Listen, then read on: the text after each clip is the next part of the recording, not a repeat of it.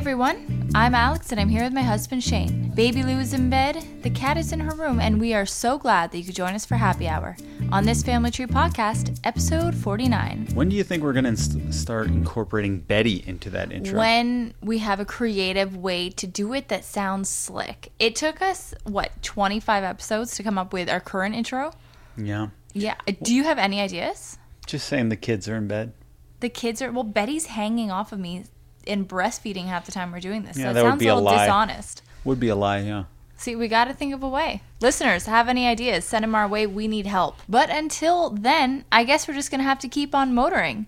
And let's motor on because this episode tonight is very exciting. We have Ashley Callingbull. So Ashley is a Canadian Indigenous woman. She was Mrs. Universe. She is a model, actress who was absolutely incredible to talk to.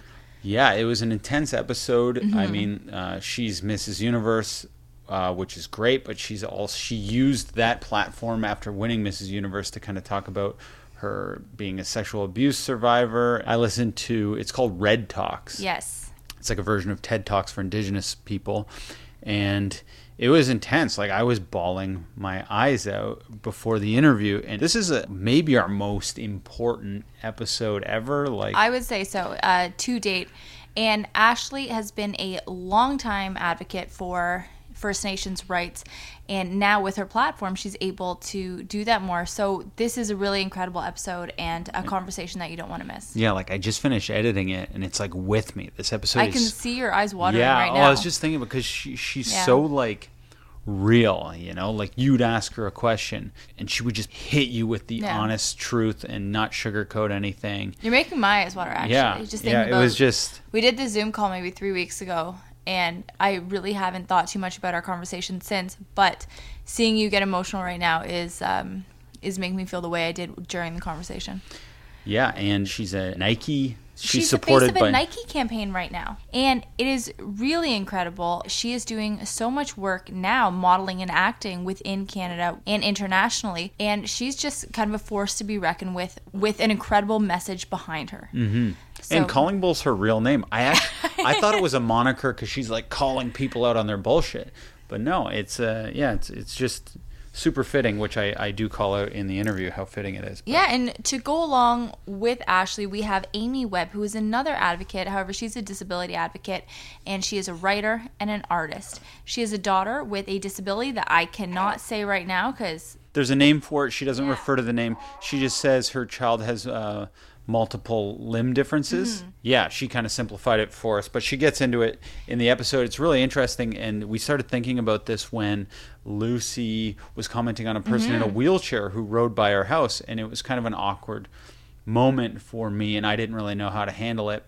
And, you know, you think of race being in an awkward moment so often, like if Lucy sees somebody of a different race, I was a little tense. Yeah. But the fact is, Lucy's been exposed to a lot of people of different race, but very little she's been exposed to people with disabilities. I really, in my mind, I think Lucy has only seen able-bodied people. Right. At least in close contact. So this woman's an author. She has a book about it. And I think people really should start thinking about exposing their children to her book and books like it because... just for yourself, you're setting yourself up for an extremely awkward situation if you don't, because you see less disabled people, at least where we are, than people of other races. Like we live near Toronto, which is, you know, one of the most diverse places in the world. Yeah, no, so it's a really great episode for having tough conversations, for kind of getting us on the right path to engaging in, you know, certain discussions and doing the right thing. So please take a listen. We do know you like it, and we hope that you are impacted as much as we were after these conversations. But anywho, we got some drinks in front of us. We got some drinks, Shane. Let's get started. Cheers, These aren't just any drinks.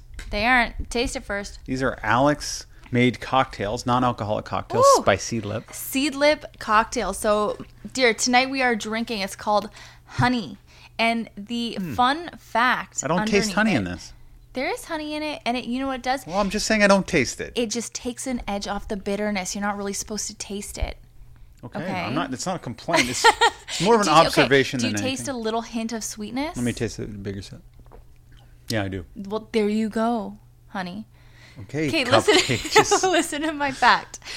When excavating Egyptian tombs, archaeologists found 3,000-year-old honey that was still perfectly edible. Wait, there's not 300-year-old honey in this, is there? I said 3,000-year-old honey, and no, there is not. That's just the fact to go along with the drink. But what do you think? I Honey think or no? 3,000-year-old is a long time. But yeah, this drink is great. It's refreshing as always. I'm so thirsty right now too, so I'm really loving this. I'm also so sick of drinking real alcohol. Yeah. Because we were, as maybe people know, we took 2 weeks off. We were at a cottage to kind of reset and record interviews for the pod so we could kind of get 4 weeks ahead of ourselves, which we like to do. And we drank a lot. I drink every day. I had a drink every day. Yeah, and that's, it's fun and all, but it stopped working after a while, and I couldn't even get like a healthy buzz. And I'm like, geez, I just drank 7 beers, and I'm bloated. 7 beers. Yeah. I got so bloated. Oh my goodness. Yeah, I would have 7 drinks Yeah. in a day. And I wasn't like out of control. No, I know. I was Also, in control, I should you say. saying that you couldn't feel it after 7 beers, like, shows how regular it became. But this is so refreshing, and it feels lighter to drink. Yeah, and it could be considered more relaxing in a way, because sometimes I get worried about the calorie intake, because you have 7 beers, it's almost 800 calories. If you're supposed to have 2,500 calories in a day for a man, it just adds up. I think about these things, and I try not to, but I really do obsess, and I gained a bit of weight over the cottage, and I know you've been thinking about your weight a lot. Yeah. I haven't been feeling good, and I have to say, eating and drinking like I was when we were on vacation. Like, we were eating, guys, like bowls of chips every night, followed by ice cream, followed by popcorn after like a 5-course meal. And you every day. One night you ate a full cake for dinner. No, I didn't. I wish I did. No. But I felt so great mentally, but very, very physically sluggish upon coming home. Mm-hmm. And I felt like even on the trip we had a discussion about, and I'm not sure if you want to talk about it or if I can say this word or might beep it out. We can't say No.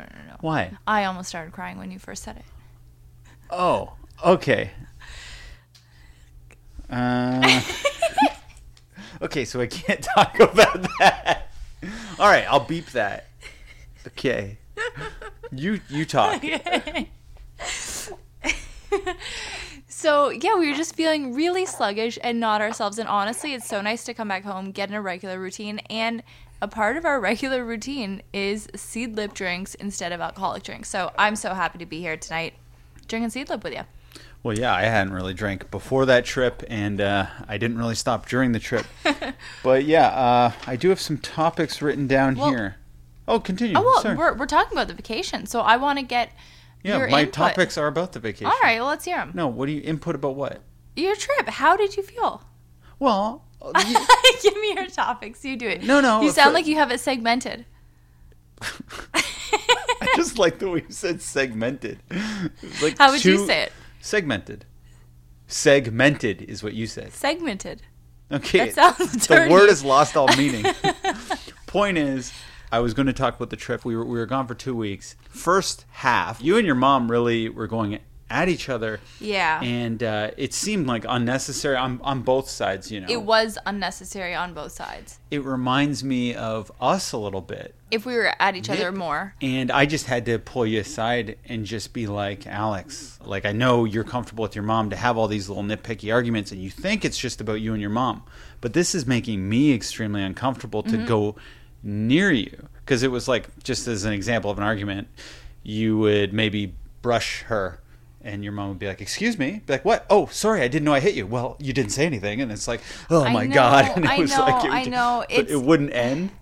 I know. And it's funny because we will get at each other constantly sometimes. And I think that... Constantly sometimes. No, but it doesn't happen like that every time we're away. Like, think about our vacation in Florida. It wasn't like that. Yeah, you're always sometimes at each other. And the thing is, when you get down to it, it's like, I call her twice a day, every single day. I love her so much. And she's such a good friend to me, as well as a mom. And there's no reason why we need to be at each other like we can. Like, just there's so much love and so much help and so much friendship. So it doesn't make sense that we would be allowing each other to always get on each other's nerves. So after the first week, when everybody had gone home and it was just you, me, and my mom, we sat down, my mom and I sat down and hashed things out. And we both agreed. It's like, yeah, you know, you can make me feel bad when you do this. I can make you bad when I say this. And is there anything deeper behind it? And there isn't. Like, there's zero depth to these little nitpicky things. And I'm curious how many listeners have these relationships with one of their parents or somebody close to them where there's nothing to it, but you can kind of drive each other crazy for no reason. So we hashed it out, and then we both made a conscious effort to just lay off a little bit. It was way better. Week 2 was so much better than week 1.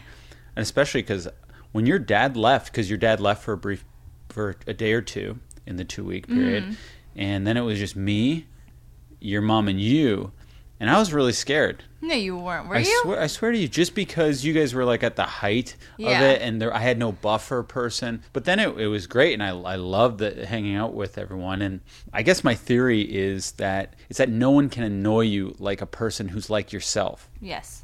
So sometimes I'll be out at a party or something, well, pre-COVID, and there'd be a guy there, and he'd kind of be acting like me or awkward in the way I am, and I'm like, this guy sucks, you know? But I'm just like, because he's like me, and I know what he's doing, and I don't like it. So, but behind your persona at a party, would you say there's a lot of thought? It's just I don't like a person's personality like mine.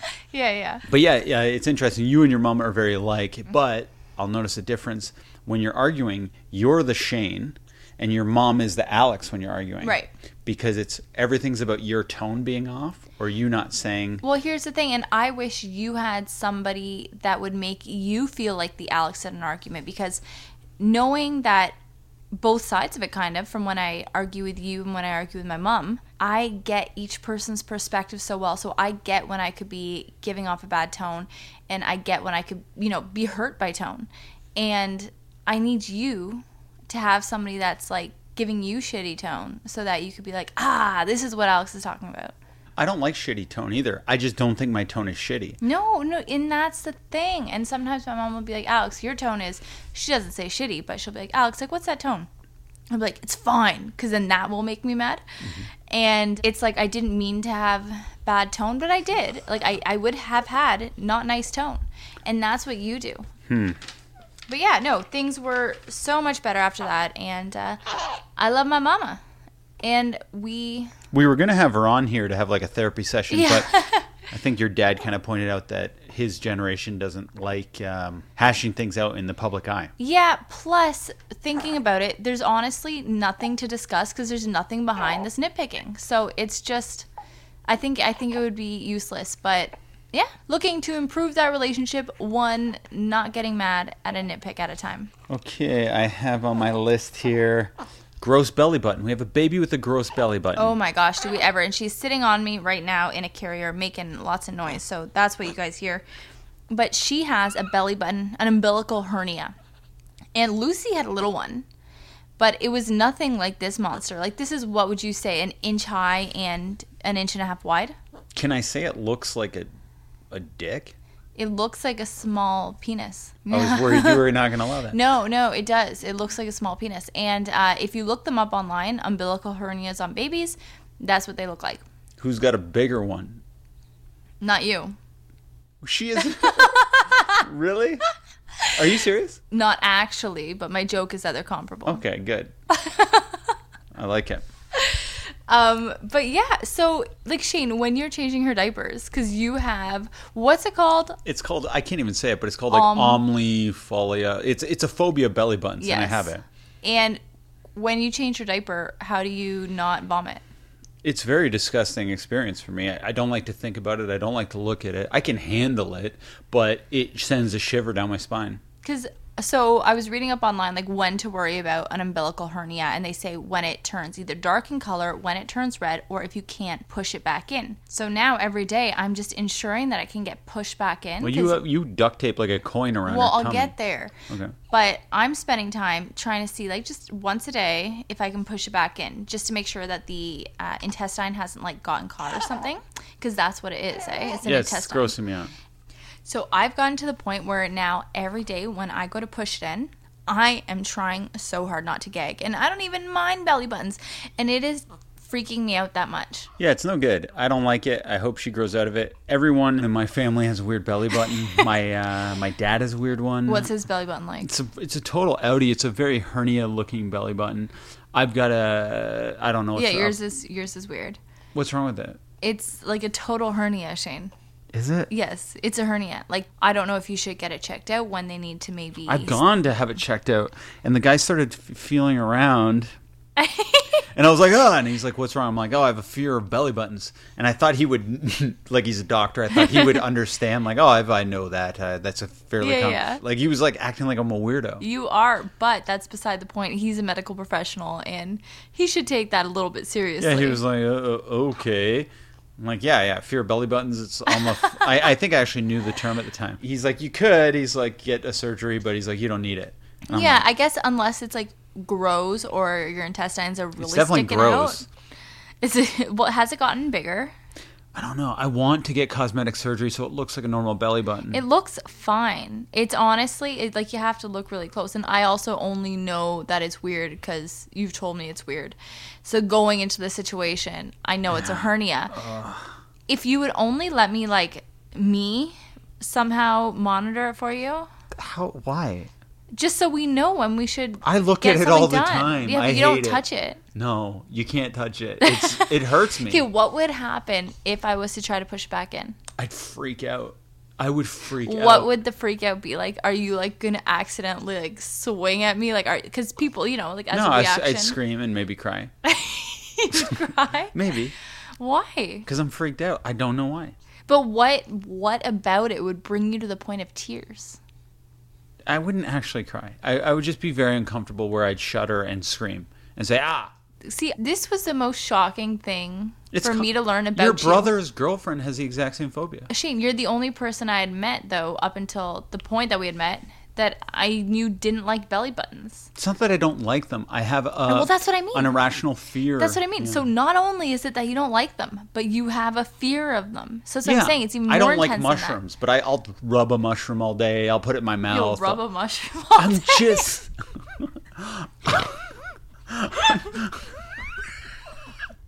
I'm just saying, I could touch a mushroom. A regular person might throw it in a salad, but Shane's going to sit there rubbing it. I'm saying if I had to make a salad and someone wanted mushrooms, I could handle the mushroom and cut it up and whatnot. If you guys need a Shane-handled mushroom, just let us know. Alex, you're not good at comedy. I think that's so funny. I know it's not funny, but I'm saying I couldn't touch a belly button for half a second. No, I could manhandle a mushroom for a while. No, I get that. So there's a difference between, like, not liking something and having abject terror when you are confronted with dealing with it. No, absolutely. And sometimes you joke about it and you'll be like, oh, don't go near my belly button. But it's not funny for me. I was just shocked because on our first date, I wore a belly top, and I wear belly tops quite frequently, and you seem to like them. And what's front and center in a belly top? Yeah, but I don't look at the belly button area. I liked you had a nice physique. You looked good. It showed your body off in all the right places. See, I thought it was my belly button that sold you on me. No, and you have a belly button. Like at one point, you had I had a piercing. Yeah, I hate that. I hate when you can see the scar from the piercing. Well, not only that, but it's now, like, I have a stretch mark from pregnancy where the scar, like, where the piercing was. Gross. So it's all I'm kidding. all kinds of interesting now. Okay. I'm going to see if sure. Okay, so Annoying Baby's gone. Okay, I just have two more things. So you've been trying to work out, doing 12,000 steps a day. Skinny Confidential said... Well, okay, yeah. I'm not doing 12,000 steps a day because I don't have a reader. And You just have it on your phone. It's a step counter. yeah, but Every phone I don't has think it. it's reliable. You download an app. They're reliable. I promise you. Okay, I will. But yeah, I'm trying to get in as many steps as I can in the day because, first of all, I haven't been able to do anything. Like, I think of the last time I was working out, it was before I got pregnant with Betty, like in the miscarriage time. Because then the second I got pregnant with her, I was so sick for 16 weeks. I was throwing up 15 times a day. So I couldn't work out. And the couple times I tried, remember you and I were going to the gym? And then I'd have to keep leaving to throw up in the bathroom, like in the middle of our workout. It was awful. So I haven't done anything. And I've been a very active person, an athlete my entire life since like October. So I've been, number one, just moving because I'm like thrilled to be able to friggin' move again and to walk without being in pain or without throwing up, and it feels amazing. And also just to, get to a place that I feel comfortable with fitness wise and weight wise, because I'm not there and I do feel sluggish and it like weighs on me mentally. Like I just feel not myself. Yeah, nice speech, Alex, but I'm getting into the topic here, Sorry. okay? It's fine. I thought you were asking about that. No, I was just beginning my topic. So you're trying to do more steps. Yes. I have a solution that I think will not only give you a lot more steps in your day, but could potentially save our marriage. I don't want to clean the what? What? You said clean the house? I know you don't want to clean, Alex. I know that. I don't want to clean either. Yeah. And I don't want to come on here all holier than thou and act like I'm some great cleaner, because I'm not. I'm a effing mess. One thing I'm better at than you is puttering. And I love this term where, for instance, when I was at your cottage, I was always just kind of like buzzing around, seeing what I could do. Yeah. Just because it made me feel relaxed, and it was kind of fun for me to do. I like tidying up the kitchen and doing. I'd never done a dish before by hand. I kind of. Look at you go. You did a lot. You did them every day. Of course, I did. Yeah. I was like opposite of Alex, you might say. But yeah, I found it kind of fun and relaxing, actually. But around, like, you are the type of person, I think you work too hard. And I know you don't clean a lot, but I find when you are cleaning, you're doing it so intense that it actually creates a negative thing in your mind. Like cleaning's hard. I don't want to clean because that's a lot of effort. When I do clean, I put in a lot of effort. So you're like a really good, hard worker when you work. You work at such an intense thing that no wonder you don't work very hard very often. So my thing was, and I really think this is going to help our house and the way you feel, because when the house is clean, you feel way better. Geez, that baby's really crying in there. Which Roseanne? What's Nona doing to this kid? But my solution is that you work for about an hour and a half a day of a 12-hour day. Maybe you work for an hour a day, or maybe 40 minutes a day, but just in 1.5 minute increments every hour. Well, you can't get much done. Like in 1.5 minutes, I can maybe get out the broom and broom up an area. But then it's like ding, ding, ding, and I can't. Well, maybe like my math is totally off here, because I guess let's say 2 minutes in an hour, right? And that is, let's say we have 12 waking hours in a day. Yes. 24 minutes a day. Right. Times 2, what's that? 48. Correct. So we do total 48 minutes of shitty, slow ass work every day. You and I. I think we do. Babe. I putter so frequently. At the cottage, I was puttering all the time. You weren't, Alex. I was monitoring your puttering. Ask John and Lorna. They saw me puttering. John and Lorna, my parents. Ask them. If you texted them right now, or if we called them, they would say that I puttered every day. Doing what? Shane, we have 2 children that leave multiple messes everywhere they go, and it's like you clean up one, they make one 2 feet away. You clean up that, then there's a mess again right where you started. So it's like you are puttering just to maintain a base level of mess. Oh, okay. Those little fires, whatever. Like I can leave a Lucy mess that she's going to continually make. Yeah, those little, like, she knocks over blocks or whatever, puts crumbs on the floor. Do that at the end of the day. I'm talking about, like, your suitcase is still not unpacked. That's the type of personality I'm dealing with. That's true. And this is your mentality. You'll come home from a vacation and you won't unpack the suitcase until the next vacation. It's true. So you can sit here and act all tough on the mic. I'm agreeing with you. No, but I know who you really are here. I'm agreeing with you. No, you're not. I'm admitting that's correct. You're only agreeing with me because I pulled out some shit that's actually real truth Well, here. it is. I'm not going to disagree. I know, but now the children's clothing. Yeah. That needs to be puttered properly. And so, like your mom, for instance, when she would go to change Lucy, she would come out of the room, and I was really relating to your mom because she's like, you just have to change her. And I'm the same way. When I'm looking for clothes, like your clothes are all strewn everywhere. The children's clothes are all everywhere. Like there's no organization, and that's the type of puttering I'm talking about. I'm not talking about like, oh, Lucy spills her milk and you clean it up right away. No, I know. I'm talking about like, oh, this pen, where does this pen go? I'm going to walk and put it neatly there. And you just keep doing that for about 12 minutes a day.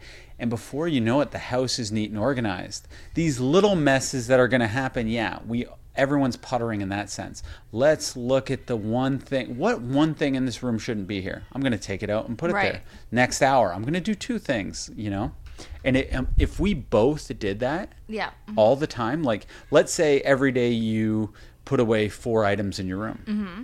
Our bedroom is a disaster right now, and it's all clean But clothes. you're the key problem.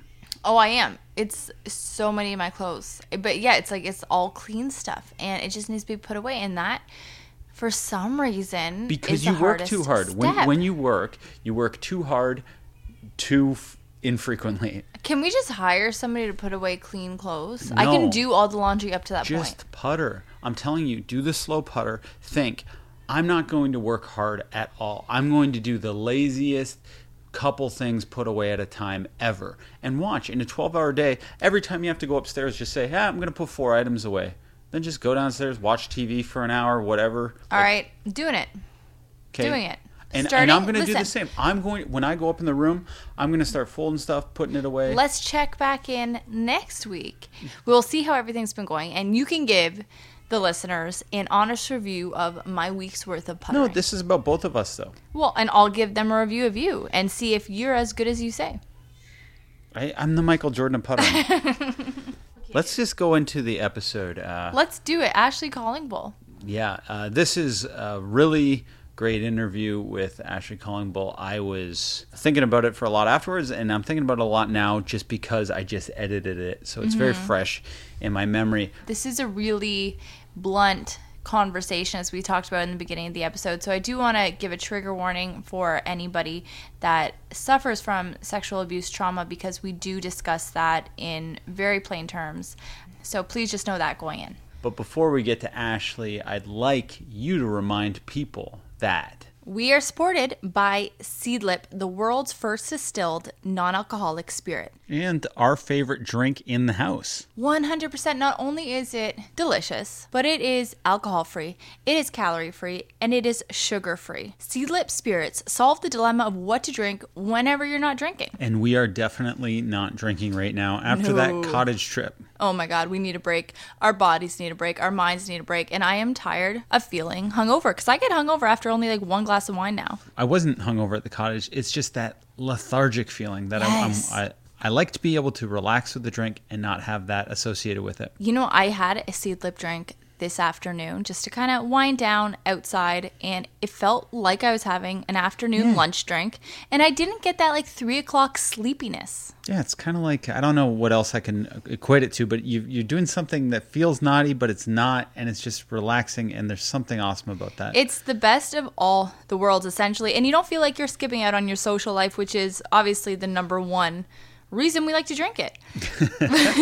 But Seedlip's 3 varieties. So there is Spice 94, Garden 108, and what we've been drinking lately, Grove 42. And the reason we've been drinking that lately is because Alex forgot the other 2 at the cottage. Continue. Well, I drank all of the Spice 94. Okay. But we've been digging the Grove 42 more than we thought we would. It is so delicious. All it needs is a splash of tonic. And then you have a beautiful cocktail in your hand. If you want to get more complex with it, you can grab the Seedlip cocktail book, and they have cocktails from all around the world, as well as from the creator of Seedlip himself. And we're going to be making some Seedlip cocktails on your Instagram page, so look out for that. Yeah, so excited. So if you want to learn more, head over to seedlipdrinks.com or .ca and follow at Seedlip Social on Instagram for more ways to enjoy your Seedlip. And we are also supported by Bravado Designs. Shane, tell me what you know about Bravado Designs as a man. This is the only bra I stand behind. It's the only bra we talk about on a daily basis. The only bra that I actually have as a necessity, absolute necessity to my postpartum wardrobe. Not only will it be a necessity for my postpartum wardrobe, but after I'm done breastfeeding, I'm heading right over to their everyday collection that has no clips because I want the same comfort that I'm used to now. So the Everyday Collection, that's for women who are not pregnant or postpartum. Correct. Anybody could wear the Everyday Collection. Me, my mom, my neighbor Sherry, my best friend Veronica. It's good for everyone. No clips. Same delicious booby comfort. So if you want 20% off either your nursing bra or your everyday bra, you can head over to ca.bravadodesigns.com and use the promo code ThisFamilyTree20 for a sweet discount. You get 20% off, and that is a sweet discount. But now let's go to our interview with Ashley Callingbull. Ashley, thank you so much for being here today. We're so excited to talk to you. No, thanks for having me. For our listeners, Ashley Callingbull, you are from Enoch Cree First Nation in Alberta, correct? Yes. And your resume is incredibly long. Like, you are Canadian icon status. You have been an activist for ages. You are Mrs. Universe 2015, and currently you're the face of the Nike N7 campaign. So with all of these things on your resume, I guess, how would you describe your job title? Oh, it's always a funny question to answer. People are always like, what would you rather prefer, actress, model, motivational speaker, activist, or... And I'm like, well, whatever makes you comfortable for the event that we're doing.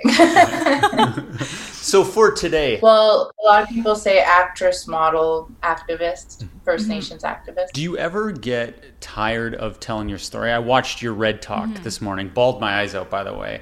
Do you get tired of having to tell that story, or do you even want to retell that story when you're on a podcast like this? No, I don't get tired because it's an important story that needs to be heard. It's a very common story in Indigenous country where a lot of Indigenous peoples are dealing with poverty and abuse and the intergenerational trauma. It's such a common thing. So for me to share that story, it's really brave, but there's so many people that are going through the same thing that aren't able to speak up. So it's almost like I'm speaking up for them. A lot of people open up to me as well after I speak to them about my story. So it's really eye-opening to see like how common it is, but it opens a lot of people's eyes and, you know, just shares with them my resiliency and how I basically overcame everything to get to the point where I am now in my life. For everyone listening, I suggest you go check out the Ashley Callingbull Red Talk. Yeah. It's it's a pretty intense story. Like I was saying, it had me in tears, and I realized I was crying 50% because of empathy for you and 50% because I have two daughters. And like we have one that's 14 days old right now, a daughter. And I'm just thinking, how do I make sure that my daughter isn't sexually abused, sexually assaulted? And 90% of these attackers and abusers are known to the family. So I was wondering, does this make you hesitant to even want children, in particular a daughter? No, I mean, the situation that I was in, it was something I couldn't control. My mom didn't even know until we left. I finally opened up to her. That was really hard. At first, after all this happened, I told myself I would never have kids because it was just so traumatic. And to think that I would bring someone into this world and there's a chance that they can live through what I've lived through. I didn't like that. But I feel like I would be an amazing mother because of what I've overcome in my life. I think that would have raised a really strong and fearless daughter or a son. Doesn't matter to me, but it doesn't scare me from bringing life into this world. I just have to be more aware and definitely have more conversations with my future children about, you know, what I've gone through and what to be aware of, and to know that our voices are so powerful, and it's not, you should never be afraid or ashamed to speak up, because that's something that I lived in fear of, was using my voice. And now my voice is just so powerful and so amplified. So it's crazy how I went from one end of the spectrum to the other. And, you know, it's just a story of strength, and that's something I would share with my kids. Now, talking about your voice being amplified, I feel like a big part of that was winning Mrs. Universe. Now, I would think you might be scared to go into something like that, given that the pageant business, I'll call it, might be a little misogynist. I know you experienced racism. In your Red Talk, I didn't really hear you talking about any misogyny or harassment, but were you scared to go into it for fear of being harassed even further in that way, sexually? Well, you know, when I joined my first pageant, I was 20 years old, so it was 10 years ago.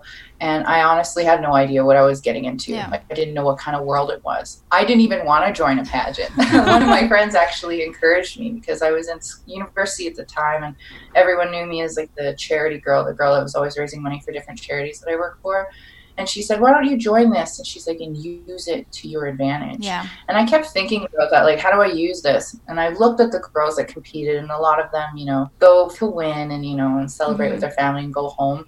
They could make it so much more powerful, but I don't think no one's really figured that out yet. So I worked for how many different charities and did a lot of volunteer work. I thought, why not use this as a chance to, you know, raise money and awareness for my charities through this organization? Because, you know, if you place, you win money. If you raise money for the pageant, like, it goes to the pageant.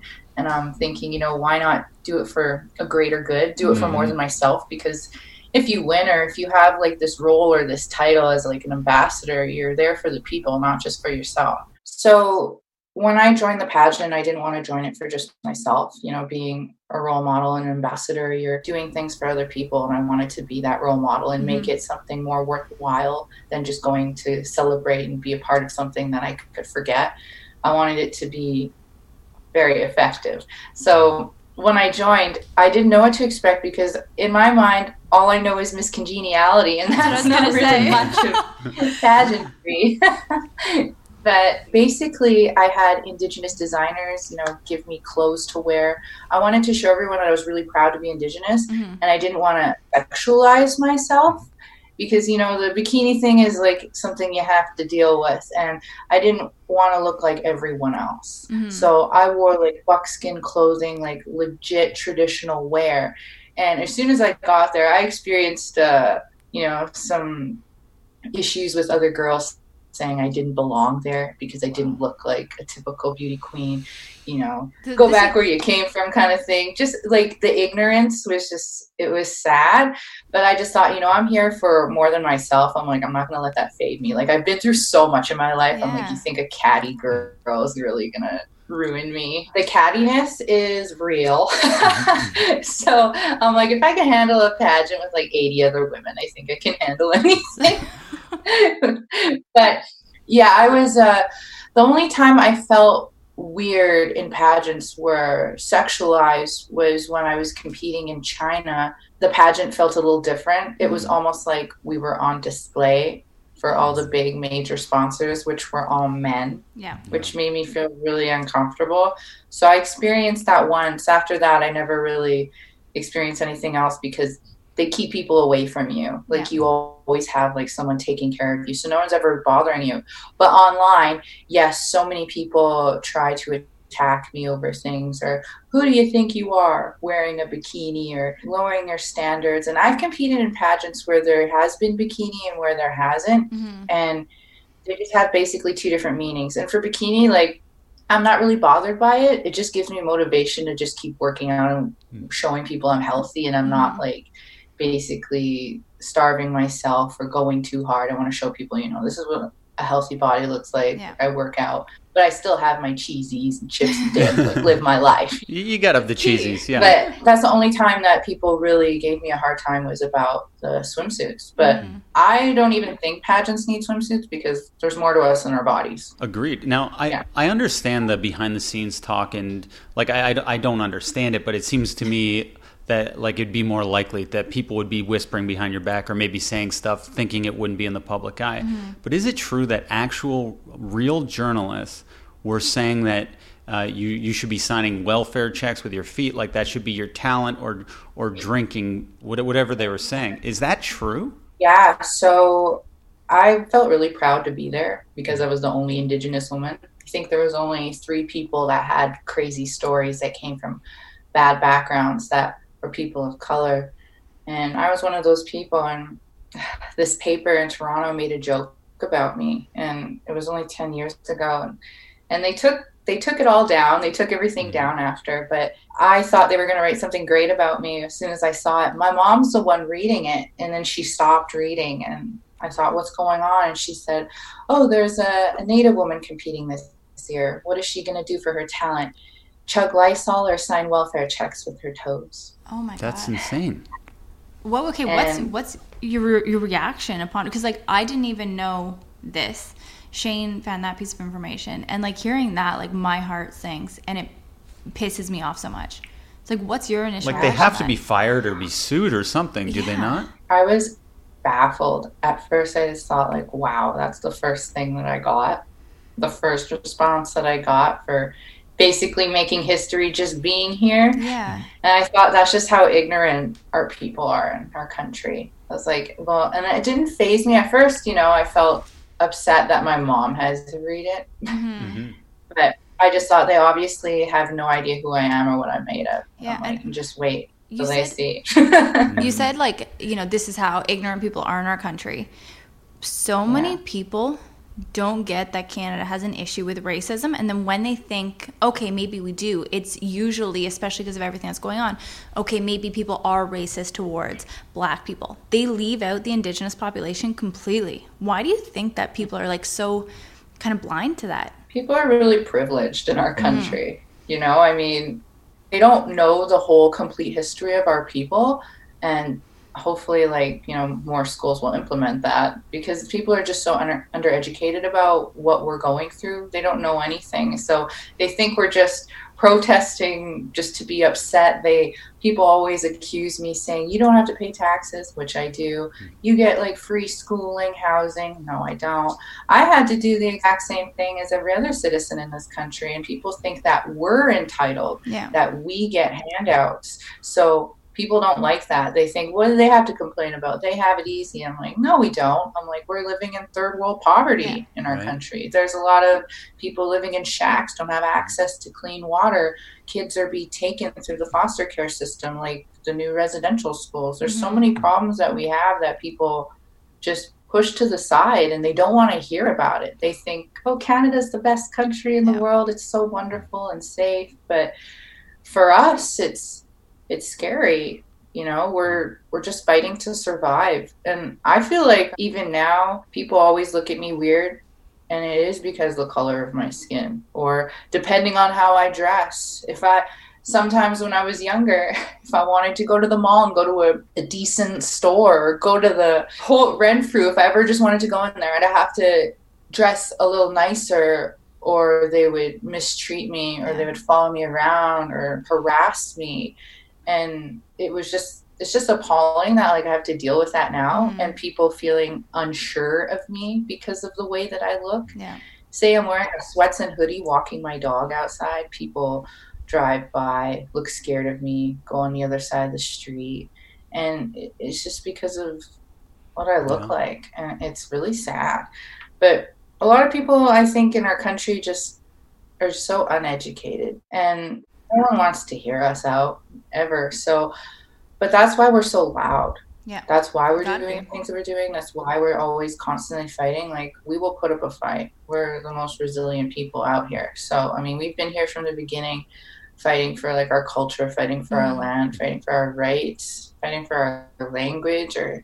So it's just like a constant battle against a system that was created not for us, but against us. Well, it feels like you should have gotten free schooling, and I was always under the assumption you did. Why is that rumor out there, and why do so many people believe that? I don't know. I know some bands have better funding than we do. Some bands are better off, but all bands are really suffering because, you know, we're trying to govern ourselves and just thrown into these reservations, and there's so much trauma. Like, my grandparents both went to residential school. Trauma got passed down. My abusers that abused me in another reserve, they were all residential school survivors, so they just did what they knew, what they were taught, how to hurt people. It's hard to explain to people that don't understand, but me, you know, educating ignorant people, I always try to do it with kindness, because if you don't, it's just arguing with stupid. You know what I mean? Like, people aren't going to try to listen to you if you try to tell them they're wrong. So when it comes to like breaking that cycle of abuse, and essentially, right, you think about the reservations, and you were saying that so many of them are like third world countries. So for girls, like young girls who are getting abused in these places, are there adequate systems available and adequate therapists and healthcare available to help them deal with sexual assault? And then even the perpetrators, like, are there adequate systems to make sure that they're serving justice, that they're getting rehabilitated? Like, what is that like? What kind of access? None. Yeah. We're lucky if we have anything. I know on my reserve now they do have people that work in mental health. But when I was going through what I went through, I was living on another reserve. That's the one that my sister is from. And people are too scared to speak out because these abusers are so commonly known, or they're known as like heroes in our community. Well, my abuser worked with kids, and a lot of women were assaulted. Their kids were assaulted, and they were too scared to speak up because of the power that he had in that community. And we never got any help. No one wanted to help me because I wasn't from there. When there was nowhere for us to go, like when me and my mom first tried to escape, we tried to go to a shelter, but there was no room for us. So that's why I work with a lot of women's shelters now, because I know what it's like to have that chance, you know, that chance at life and that safety. But no, there was nothing. I basically left that hellhole and had to just go right to court. Yeah. I didn't get nothing from my community or that community. The only empathy I got was from the judge that said that, you know, she felt horrible for me and that I need to see a therapist. And it was brushed off. And I probably went to maybe like 4 different therapists, and none of them could understand intergenerational trauma. So all my therapists were not Indigenous. So they didn't understand like anything. So it's trying to explain to someone who isn't like you. That's why we need more Indigenous representation as much as possible. We need more people at the table to speak for us and help us. You know, it's just trying to fix all these problems that we were thrown into. We're still trying to grow from these things. And it's hard. Is there ever any closure from this, or is this just something you'll be having to deal with and reconcile your entire life? And is there ever any forgiveness for your abusers, knowing that they came from a systematic point of view? I still think my abuser is a monster, because there was no justice, and because it still happened to other women after me. So that's a choice that you make to continue after you're already told that it was wrong. So, but for me, as soon as all this ended, I didn't know how to let it go. I was in so much pain mentally, like emotionally. I would cry and freak out and think, you know, how do I just be happy? How do I live a normal life? I'm so scared all the time and I hate myself. You know, you blame yourself when you go through things like that, because there's got to be a reason for it to happen to you. And if you have an abuser telling you for years that you deserve it and you're worthless, you're brainwashed to believe that it's okay. So I had to basically start all over from the beginning and unbrainwash myself. The hardest part was letting go of the pain. My grandma, she helped me a lot because she experienced a lot of sexual abuse in the schools. So she told me that in order to move forward, I'm going to need to let go. She's like, you can't carry this with you forever. You're just going to carry on this pain. And she's like, that's why a lot of our people turn to alcohol and drugs to numb this pain that we feel. And she told me that, you know, the more I put those negative things into my body, that my spirit will go farther and farther away from me. I'll make bad choices and I'll feel lost. So I basically pushed myself into my culture because, you know, my grandparents are a medicine man and medicine woman. So they run a sweat lodge and ceremony. So I was thankful I was able to go home to the safe place. But when you're so traumatized, you don't know how to adjust. Like I didn't have a bed when I lived on this other reserve. I lived on not even a little mattress. So I was just afraid to go up off the floor. There was just all these little things that I wasn't used to being able to eat whenever I want. There was a lot of things I had to overcome, and it was like starting my life over. But I felt like I can give myself the life I want, you know? So I had to let go, and I had to realize that, you know, regardless of what people say about me, whoever it is, that I need to love myself. Yeah. That's the only way I'm going to get stronger. It's like, love myself. Stop blaming myself or saying all these things about myself to think that I deserve that type of pain. It's like, I thought this is my chance to start over. Yeah. And this is my chance to, help others who are going through the same thing. Because I work with a lot of young girls who are going through this, and a lot of them can't open up. But as soon as I tell them, what happened to me, my story, they open up. And it's crazy that it's happening so much. And for me, letting go of that pain, learning to love myself again, learning to start over and think that, I can build a good life for myself. I just got to let that old life go. Yeah. And once I did, I feel like still this is a healing journey. I think for the rest of my life, I will be on this healing journey. But helping others heal, that helps me heal. So the rates of sexual violence towards Indigenous women are actually triple of what they are white women in Canada. And this is thinking, and again, right? People are so ignorant to that and toward the inequalities. Why is that though? Why are Indigenous women, why do they go missing? Why are they sexually assaulted more than other women? Because people think we're disposable. It's sad but true. I've had relatives that have never come home. And a lot of people say that it's because of our stereotype. We come from a bad place, or she deserved it, or she was a streetwalker. And I've had family that's been extremely successful that has gone missing, that haven't been streetwalkers or been in bad situation. It just happened. And then when it happens and you don't find them, or if you do find them, they're not alive, and nobody cares because it's happening so much. When something happens so much, it's like nobody cares. That's the scary thing, is that we're disposable. People look at us like we're nothing. And our women, we're not held to the same standard as other women in this country. I feel like if a Caucasian woman went missing, it would be on the news right away.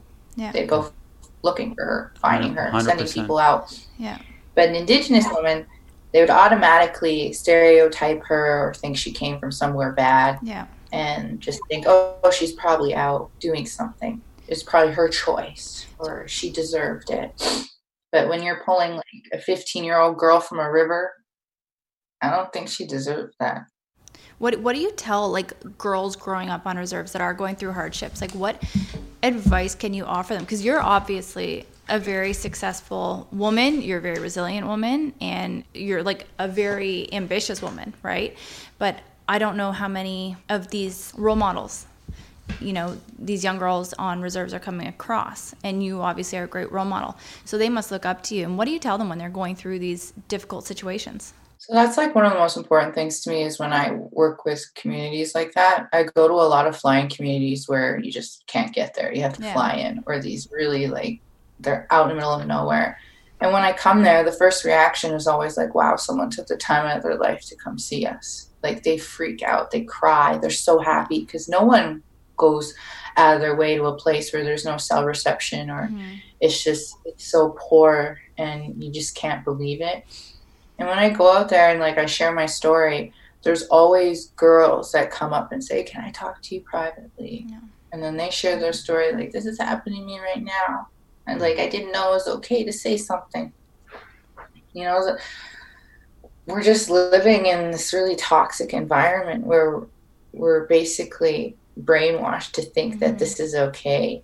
And the one thing that I talk to with these girls is that regardless of how scared you are, there's always someone out there willing to listen. It's best to speak up than take it, because it will just get worse and it will kill your soul. All these girls think that when these things happen to them, that their lives are meaningless, that they deserve it, and that they don't matter, they won't live up to anything. And I tell them I thought the same thing about myself. I thought that I was worthless, that I would never amount to anything. And I always tell them I had to start over from scratch. I started my life picking bottles. And now I'm able to, travel freely on my own to go meet these girls. I said it's about what you give back and how you feel about yourself. Because if you know your worth, you'll know what you're capable of and what you can do. it's all about self-love and appreciation for yourself, because that helps you become fearless. When you're living in a situation where your life is living in fear, like me, I had no love for myself. I was in so much fear that I didn't have dreams. And that's what I think is so important for these girls to know, is that they have that right to have a dream, to know that their life is worth something and that they are strong and beautiful the way that they were created. And it's important to speak up, even if it's scary. Of course. It will change your life to speak up. And it's hard in situations like that, you know, because me, I didn't. Yeah. I didn't until we got out, until my mom told me that we were gone for real. So, but when you're in a situation now, and if you have a chance to stop it, you save a life. Yeah. So there's like a lot of situations where I've been put in working with these girls where they've told me and they've wanted me to talk to someone else with them. So it's crazy how my story can like save someone's life, because someone else is going through the exact same thing. And it's extremely common in small communities, especially like if it's family members. It's just something that our minds were almost trained to do when we were put in residential school, is to abuse and hurt each other. Have you been able to deprogram yourself? Like, I know you're telling women to love themselves and believe in themselves. Have you gotten to the point, or is this still a journey that you're working on for your own self? I feel extremely strong. I am not the same person I was not even 10 years ago when I started all this craziness that I'm doing now. It took a long time. It takes years to feel good. Yeah. You don't just wake up one morning and you're like, oh, I'm fine. No, there's still, you know, things in my life that will trigger something or bring up something. But for me, it's almost like a test of my strength. And I feel like I've been through so much that whatever is thrown my way now could never be as bad. And have things been able to get any better? I know you were obviously against Stephen Harper, and he was in a bit of denial about the abuse towards Indigenous women and the women gone missing. Politically, have things gotten better, or is it just a slightly lesser evil with our current Prime Minister? Yeah, lesser of the evils, basically. For me, I really wish that we didn't have that government governing us. Yeah. Wish it was a self-governing system, but with everything the way that it is, broken treaties, broken promises, it's sad because we don't have anyone up there speaking for us. Yeah. You know, how do they understand? You know, they get to go home to their cottages. Yeah. You know, we live on the reserve that you put us on, and we don't have access to water. So, no, things have not gotten better. Would you ever consider yourself running for Prime Minister? A lot of people ask me that all the time. We want answers. And, you know, you never know. I set my goals really high, and I always want to do as much as I can. So you never know what can happen in my life. I always try to manifest myself to do as much as I can. But you've got my vote. I'm just letting you know that right now. Thank you. You know, I'm hoping someday there will be an Indigenous Prime Minister for sure. But till then, we need more of us fighting at the table. So what can regular Canadians, white Canadians do? Right? Like me I'm not living on a reserve. I have not had the same kind of trauma that you have. My parents haven't had the same kind of trauma. And even though my grandparents were immigrants, it's so different, right, than what you have gone through, or the First Nations people have gone through. So how can I help the cause of sexual assault? How can I help the murdered and missing Indigenous women and girls from my position? And like for listeners that want to help. It's important for non-Indigenous people to be allies, especially right now. We need as many as possible. And, you know, with the lifestyle that you had, like, it's more privileged than ours. And you have a power that you don't even know you have because you're privileged and you're also Caucasian. That's immediately a huge power to have. And I feel that, you know, being educated on everything that we're doing and not just speaking up, but showing up is so important because we need as much support as we possibly can. I feel that when you're a non-Indigenous ally, it's such a powerful thing to have because it's not just, there's no divide. And that's what we we don't need a divide. The only way that our country is going to grow stronger is if we grow together. There needs to be a lot of education on what we're going through. People need to see and hear us and understand. They need to be there for us. I mean, you're Canadian, I'm Canadian, but we live two completely different lives, you know, and people don't see that. That's why non-Indigenous allies have to also be strong voices. Mm-hmm. They have to be there too. They need to show up. They need to show that we're united as one. And it's all about educating people too, the people around you, you know. The more that you know, the better it is to share with others, to let them know the truth. Because say I'm somewhere, and sometimes this happens, I'll be somewhere and no one will see me. People will be talking about Natives and saying things that aren't true, and I'll have to step in because other people there are silent. Yeah. And I know other people there know that it's not true. So it's important to never stay silent. Mm-hmm. Right now, voices are our strength. Is the preferred term Native or Indigenous? I know this is such a small potatoes in the grand scheme of things, but I'm just very curious on how I should be referring to it. A lot of people say Native, but Indigenous would probably be the proper term. Indigenous in Canada, First Nations. No one likes to be referred to as Aboriginal or Indian. Yeah. Right. So Indigenous or First Nations. Mm-hmm. I feel the Native call each other natives. Right, I get it. I noticed when you backed up there, you're wearing a very beautiful looking Nike sweatshirt. And, and I thought I'd use that to segue into your collaboration with Nike. And I just wanted to know how that came about and what your relationship looks like with them. So I've actually been working with them for a few years now. I've been a part of their family. I did a campaign with them before, but not on my own, like this one now. And a lot of the work that I do with them is like a spokesperson and ambassador. So I travel to different areas and different small communities, and Nike and Seven will support by, you know, paying for everything, providing gear for the kids, bringing in professional athletes that are Indigenous or non-Indigenous to meet the kids. We'll do exercises, we'll do emotional and mental projects. So it's almost like a huge self-esteem workshop with physical activity. Mm-hmm. So that's the stuff that I was doing with them for years and still am. And when this came about during the quarantine, and they called, and, you know, with everything that I do, they said, well, how would you like to have your own, you know, be a face, because you're all about mental health and healing and how you've healed in your life. And with the campaign, it's about how we use our traditional plants and being connected to the land and healing wellness. So I thought, you know, that's amazing. And they said it's all Indigenous faces.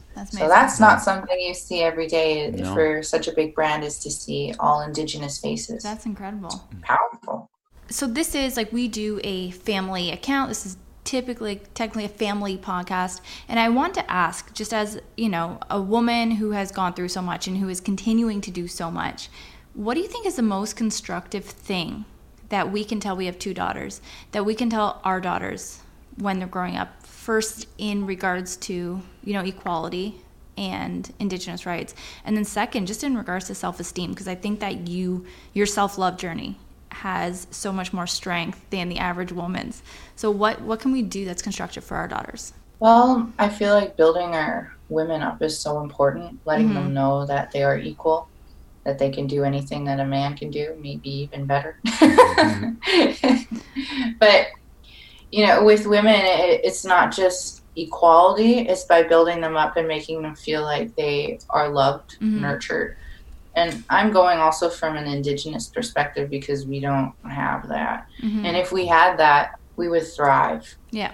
And so regardless if you're Indigenous or not, and knowing your self-worth, it really helps you focus on what your passions are and where you want to go in life. And, you know, there's always a thing that I share in my speeches. It's always my favorite quote. And you probably heard it in my talk. But when I was a little girl, when I was being abused and, you know, living that lifestyle, I felt like I needed something to get me through every day. There were things that, like, didn't work for me because it wasn't my own words. It wasn't my own feelings. So I told myself, love and live fearlessly. And it sounds cheesy, but when I say that, I mean that I should love and appreciate myself for the way the Creator made me, because He made me this way. for a reason. Mm-hmm. I've been put in this situation for a reason. And when living fearlessly, not letting fear stop me from chasing my dreams or going over these different boundaries, being fearless to break glass ceilings, being fearless to, overcome all these stereotypes to just become the person that I'm meant to be. So when I work with a lot of women, I always tell them to love and live fearlessly, love themselves. And when they live fearlessly, they have this different attitude that they can do anything that their heart desires, anything that they want to achieve. And that's extremely important, is to let women know that they have that purpose within them and they have that power to become the person they were always meant to be. Do you have something on your list that is the next thing that you're going to use this courage to go forward? I know you've already done so much, but you're still so young. I'm just wondering what's ahead. There is so much I want to do.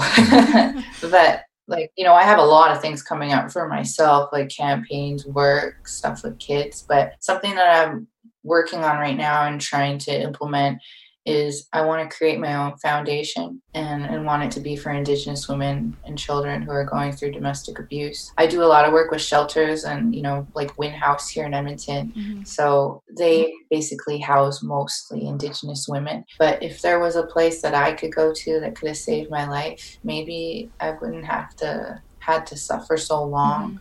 Mm-hmm. I think we need more access. So if I can create a foundation that can help other women in different Indigenous communities, where I can go and travel and bring resources and have all these, different sponsors that have sponsored me in my life help and give back, it would mean a lot, because the healing needs to start within our own communities. Do you think the world will ever be healed in our lifetime? Or in other words, do you think we can get rid of racism before we die?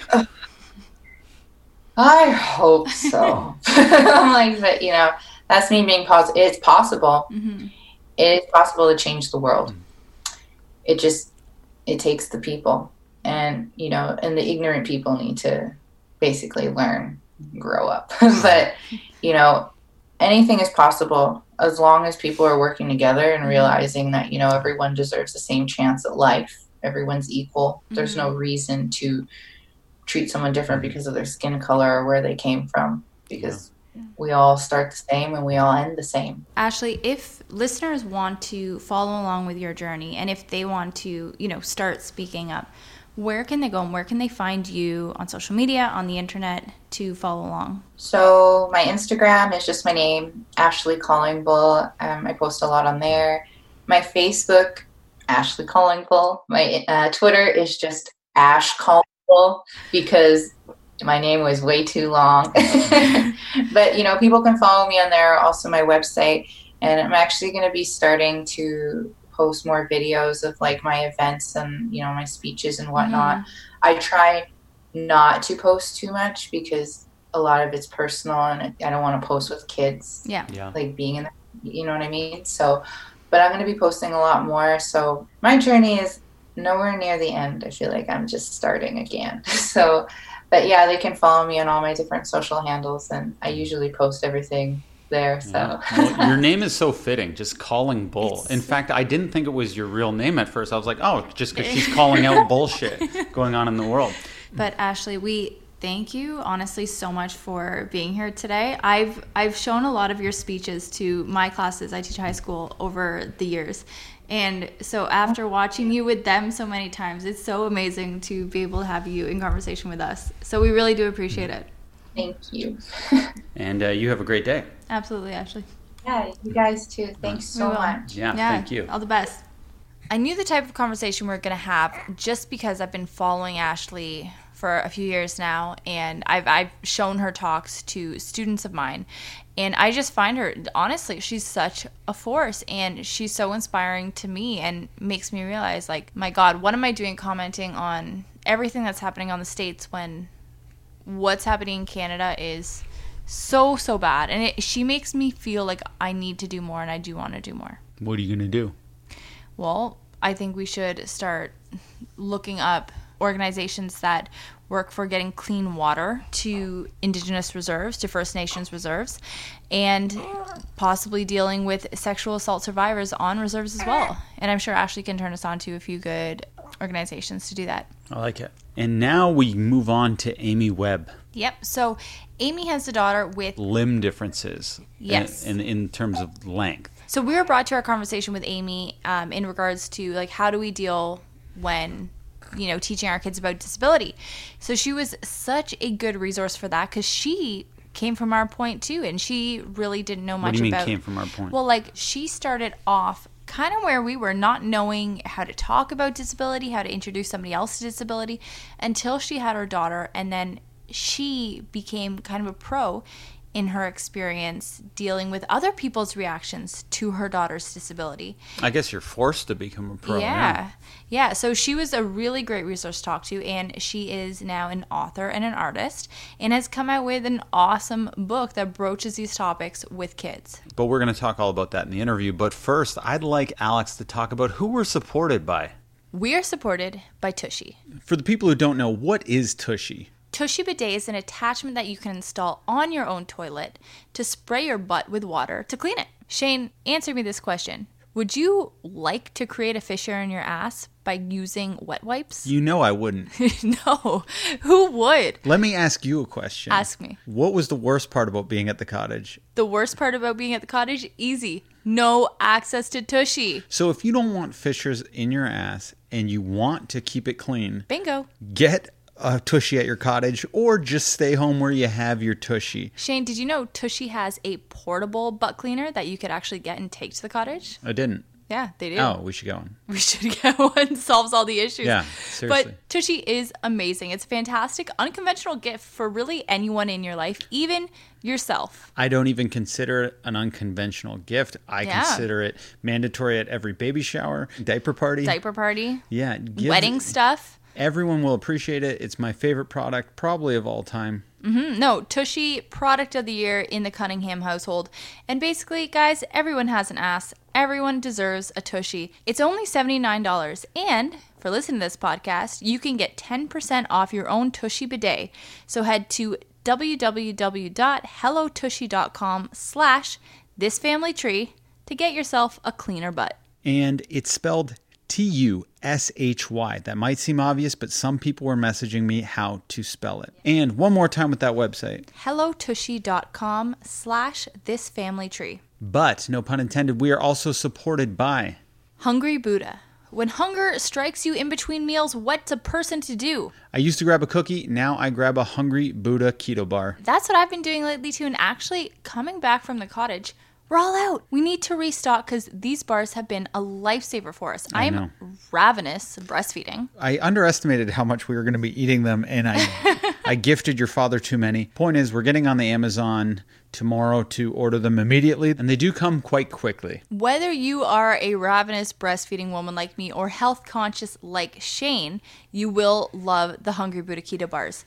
So the company itself believes in the importance of healthy fats, coconuts being a producer of one of those and one of our favorite superfoods. So Healthy Buddha keto bars are packed with MCT oil, 9 grams of plant protein, and keto certified, as they only have 4 grams of net carbs and less than 2 grams of sugar. I just like them because they taste good and they don't have that keto bar aftertaste. Yes, they don't have that weird aftertaste. You can get them in awesome flavors. We like the chocolate chips, coconut cocoa, and espresso brownie. Hungry Buddha keto bars are soy-free, gluten-free, and non-GMO. And most importantly, they are made in Canada. And we have a promo code for these.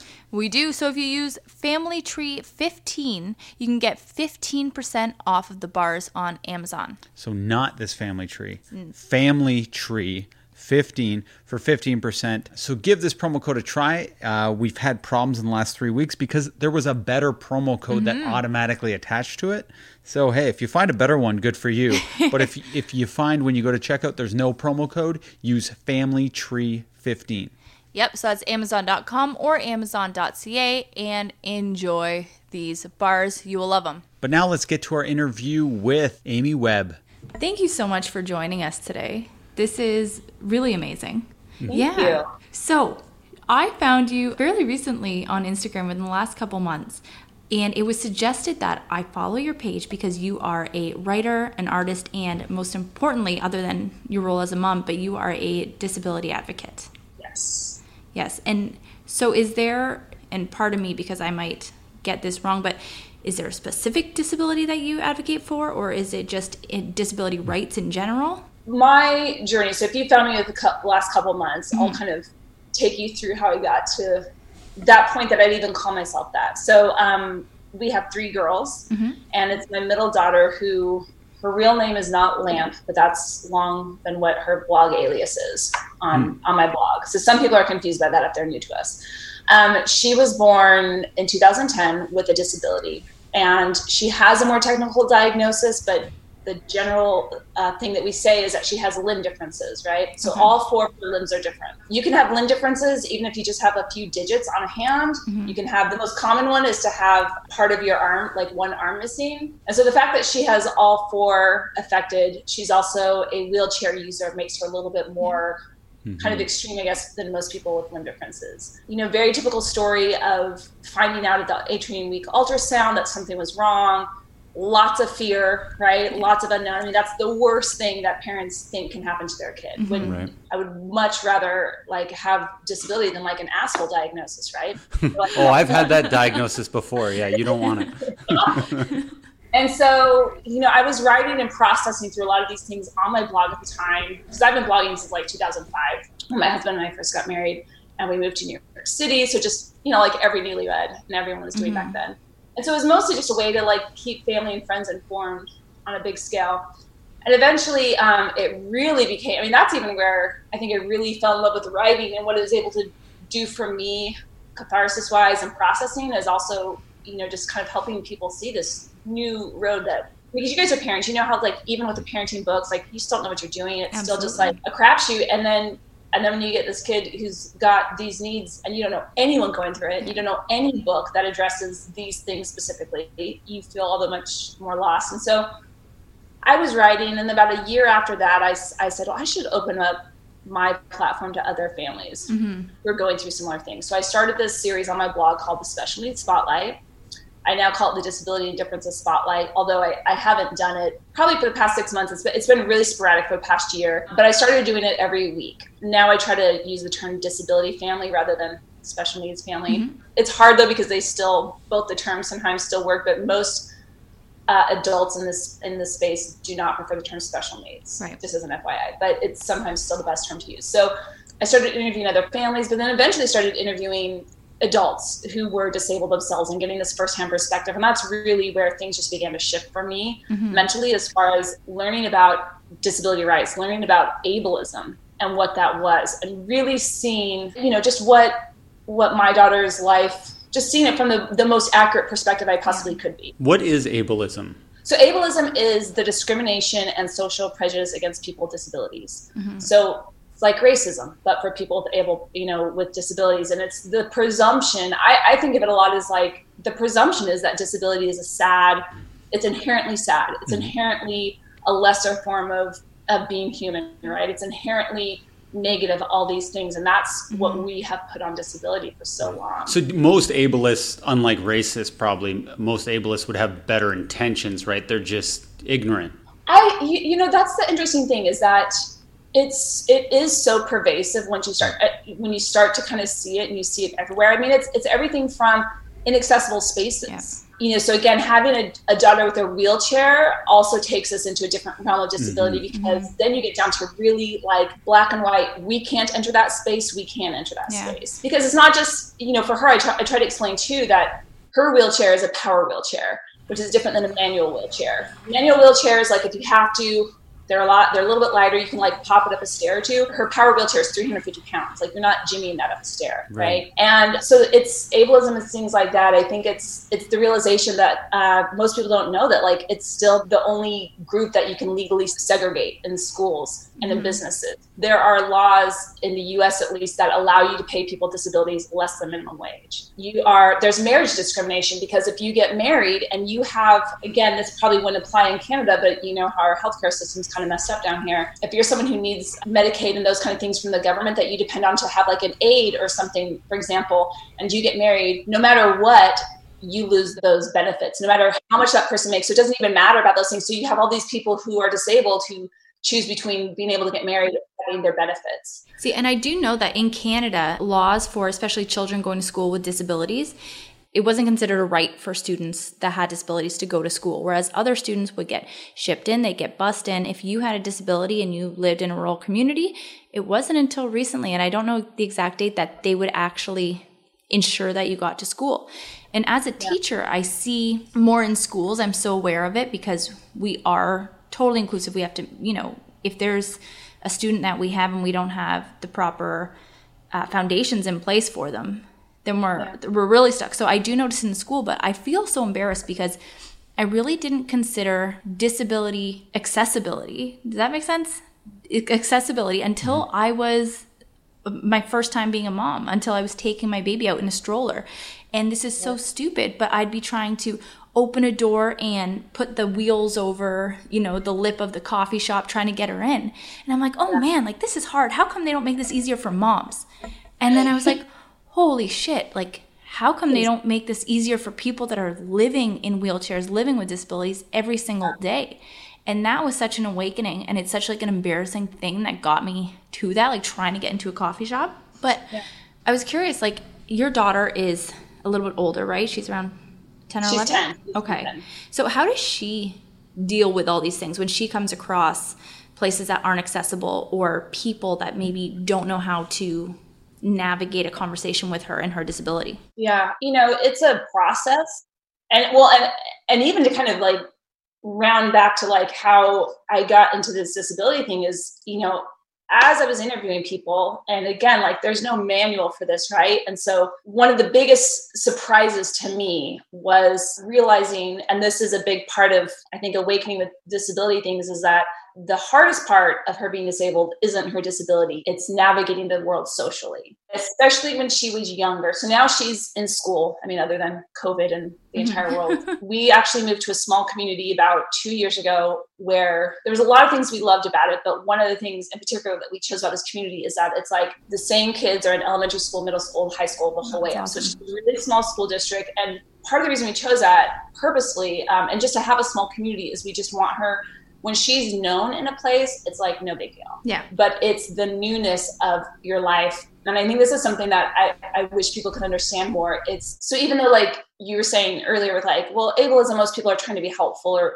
whatever, there is still, most of the time it's a bent with pity and people don't always understand that. And so it's like, oh, I feel sorry for you, or, oh, like, gosh, your life must be so hard. It's the assumption that everything is so hard for you. So I would think, aren't the lives harder for all the reasons you've kind of listed here? Like, aren't the lives harder? So what I've come to understand is that there's a few different models of disability. And one is what most people think of is the social or the medical model of disability, which is your body's wrong and let us help you fix it. Mm-hmm. That tends to be a lot of even doctors and again, well-meaning people like, oh, have you ever thought of like a limb lengthening surgery for her? Have you ever thought of these things? Versus the social model of disability, which says you're not wrong, but society needs to do a better job of accommodating you. Right? Society needs to do a better job of making sure that you can access everything that we can access so that you are treated fairly. There was a part of me when she was first born that wanted to be like, disability is awesome, and no one be like, and wanted to like shout it from the rooftops, like I was wrong, everyone's wrong, and disability is great, and there's nothing negative about disability. And I have for sure learned that disability is no one thing. There for sure are really heartbreaking situations. There's people who live in constant pain because of their disability. There are people who are crushed under the weight of medical bills. Again, like here in the US, that's such a huge problem. It is not getting that access to medical care, or equitable access, I should say. And then I do think, obviously there's people who are born with disabilities. There are people who become disabled. I think, it would be not honest of me to say if I lost an arm tomorrow that wouldn't be really difficult. To lose an ability, I think would be really hard. So disability isn't one thing, but I think it's important that we note it's not inherently negative. Right. It's not inherently sad. And for me, when I think about my daughter, again, I've always said like her disability isn't what makes life hard. It's how other people react to it or the limitations of society. And so again, it's really reframing like what has made it hard. Yeah. It's so interesting because I was just thinking when you were saying that it would be like the equivalent almost because black people have had it so much harder, and people of color. If Right. your daughter was mixed race and someone said, "I'm so sorry." Yeah. Yes, exactly. My experience with disability has certainly informed my understanding of racism for sure, especially because my daughter, it's a very visual disability. From age 1 to 4, we lived in San Antonio. Those were really those pivotal years where you're at the park all the time. You're going to play dates. You're going to the library story time. And so that's where I had to figure out, because almost every time we went somewhere, I was dealing with other very young children who clearly hadn't, been exposed to disability. And I felt like every time for years, I was just floundering until I kind of finally figured out this formula. And it's the same formula that I wrote about. It's a formula I based my children's book on. And ultimately, it's, I think, what has also helped my daughter kind of like figure out how to deal with it. Right. So the first thing was like, I would say, hey, do you have questions? Because you notice kids like whispering a lot of times, right? Or like pointing to their mom, and I'd say, it's okay if you have questions. And then I say, I'd introduce my daughter and say, this is, her. And yeah, she was born without an arm. And I'd kind of explain these things to them. And then but if they'd use the word like, well, that's weird, that's gross, I'd say, oh, we don't use rude words. So I always reinforce the kindness. And then again, I've just asked, I say, questions okay. So I just try to reinforce over and over again, like, she was born this way. This is just how she was born. And it helps a lot when parents are involved in that conversation. Because like, I don't know your kid. Like, Exactly. Maybe they have someone in their family who you can like, oh, remember Grandpa Joe has a walker or whatever. Yeah. And then I try to find like a common ground. Like, well, do you like ice cream? Well, she likes ice cream. Do you like cartoons? She likes cartoons. And then I usually would end with kind of like, well, I bet she can do some things you can't do. And they'd be like, what? And I'd be like, she actually writes with her feet. And that was like just the mic drop for kids. They could be like, did Legos with her feet or whatever. And so that little formula helped me kind of learn how to do that. And then she started doing it. Right. And now she figures out her own way. I mean, there's been times where kids have asked her, like she told me, it was like a year and a half ago. She was like, yeah, this girl was like, why don't you have a hand? And I was like, why should I? No, that was brilliant. Like, yeah, why should you have a hand? And so she's learned to, it's like she understands it because she's lived in her body for so long. She honestly doesn't even remember some of these encounters we've had. I've had to remind her, like, there have been times you've been completely surrounded by children at a playground. Yeah. Like, many times that you have been enclosed by children. We've had to like shoo them away, and so that she's learned how to deal with it on her own. Like I said, it depends on the situation we're in, like in our home base with our church or in our community, she can move about very freely. When we go to someplace new, like we went on a Disney cruise a number of years ago, and she had fun, but there were a lot of, I felt awful that I didn't prepare maybe the staff well enough, that I didn't prepare, because they have like a whole little kids club they can go to. And she, it was a little bit like sending her into a lion's den sometimes. I felt like even going in with her like a few feet, I because we live in our community of people who know her so much, I would forget sometimes how disruptive that life can be when you're outside of it. Yeah. Right. Little kids coming up to her, grabbing her arm, asking her constantly. She got called names. She also had this little band of kids who like became her like bouncers. So that was kind of cool. Like she had this like little band of kids that like came to her aid and loved her. And she's very easygoing and stuff. So it really depends on the situation. But I think, again, if I could kind of, one thing I think, even if people come at disability from like, they mean well, it can be the constant disruptive nature of staring. It can be very disruptive to just like your daily life. Like when she was little, I likened it a lot to like, it was a little bit like having a celebrity for a child, because we got stared at, we got pointed at, she learned to just kind of like block out the whispers and the points a lot, Okay, Amy, we're just going to take a quick break right now to let our listeners know that we are supported by Beluga Baby. Beluga Baby makes natural bamboo carriers for you to hold and comfort your baby hands-free. I am a huge wrap fan. Shane, we've integrated baby wraps into the care of both of our kids. You're like a wrap artist, or maybe aficionado. What? I like you calling me a wrap artist. Okay, but you're more of an aficionado is what I really meant to say. I would agree with that. And we had a crying baby this episode. And anytime the baby's not crying, it's because Alex is wearing baby Betty. And in fact, she's wearing baby Betty right now. And I don't hear a baby crying. I don't hear a baby crying. And it is actually proven that Beluga wraps reduce baby crying by over 40%. Totally for real. Studies have been done that show baby wearing greatly reduces infant crying. And it makes sense. The baby is held close to you, and in Beluga wraps in particular, they have a unique 4-stretch bamboo fabric that is so soft. Beluga baby wraps are designed to be breathable, comfortable, and absolutely adorable. We ourselves got the Rachel. It's a neutral light gray. Anybody could wear it. We don't have to fight over it. Well, it's just going to be mine. It is just going to be yours, but I've been wearing it. But we wanted to designate one just for me. That's why. Yeah, and I do have my own beluga wrap on the way. Yeah, you have a tie-dye one. I got the Joni. Yeah. So check out their website because the Joni's sold out right now. It is sold out. Okay. But they have a beautiful selection, and if they are sold out, just hang tight because they will restock. Beluga wraps are certified hip healthy by the International Hip Dysplasia Institute. There's free shipping to Canada and the US, and you may have seen them featured in Vogue, Glamour, Motherly, and Pregnancy and Newborn magazines. They're made by a mom for parents everywhere. Where can you get a beluga wrap, Alex? You can pick up the wraps at babybeluga.ca or babybeluga.com, and if you use the promo code ThisFamilyTreat10, you're going to find yourself getting 10% off. Now, back to our interview with Amy Webb. So I had a question because I have good intentions, obviously, but I'm terribly awkward in situations, especially when I've never encountered them before.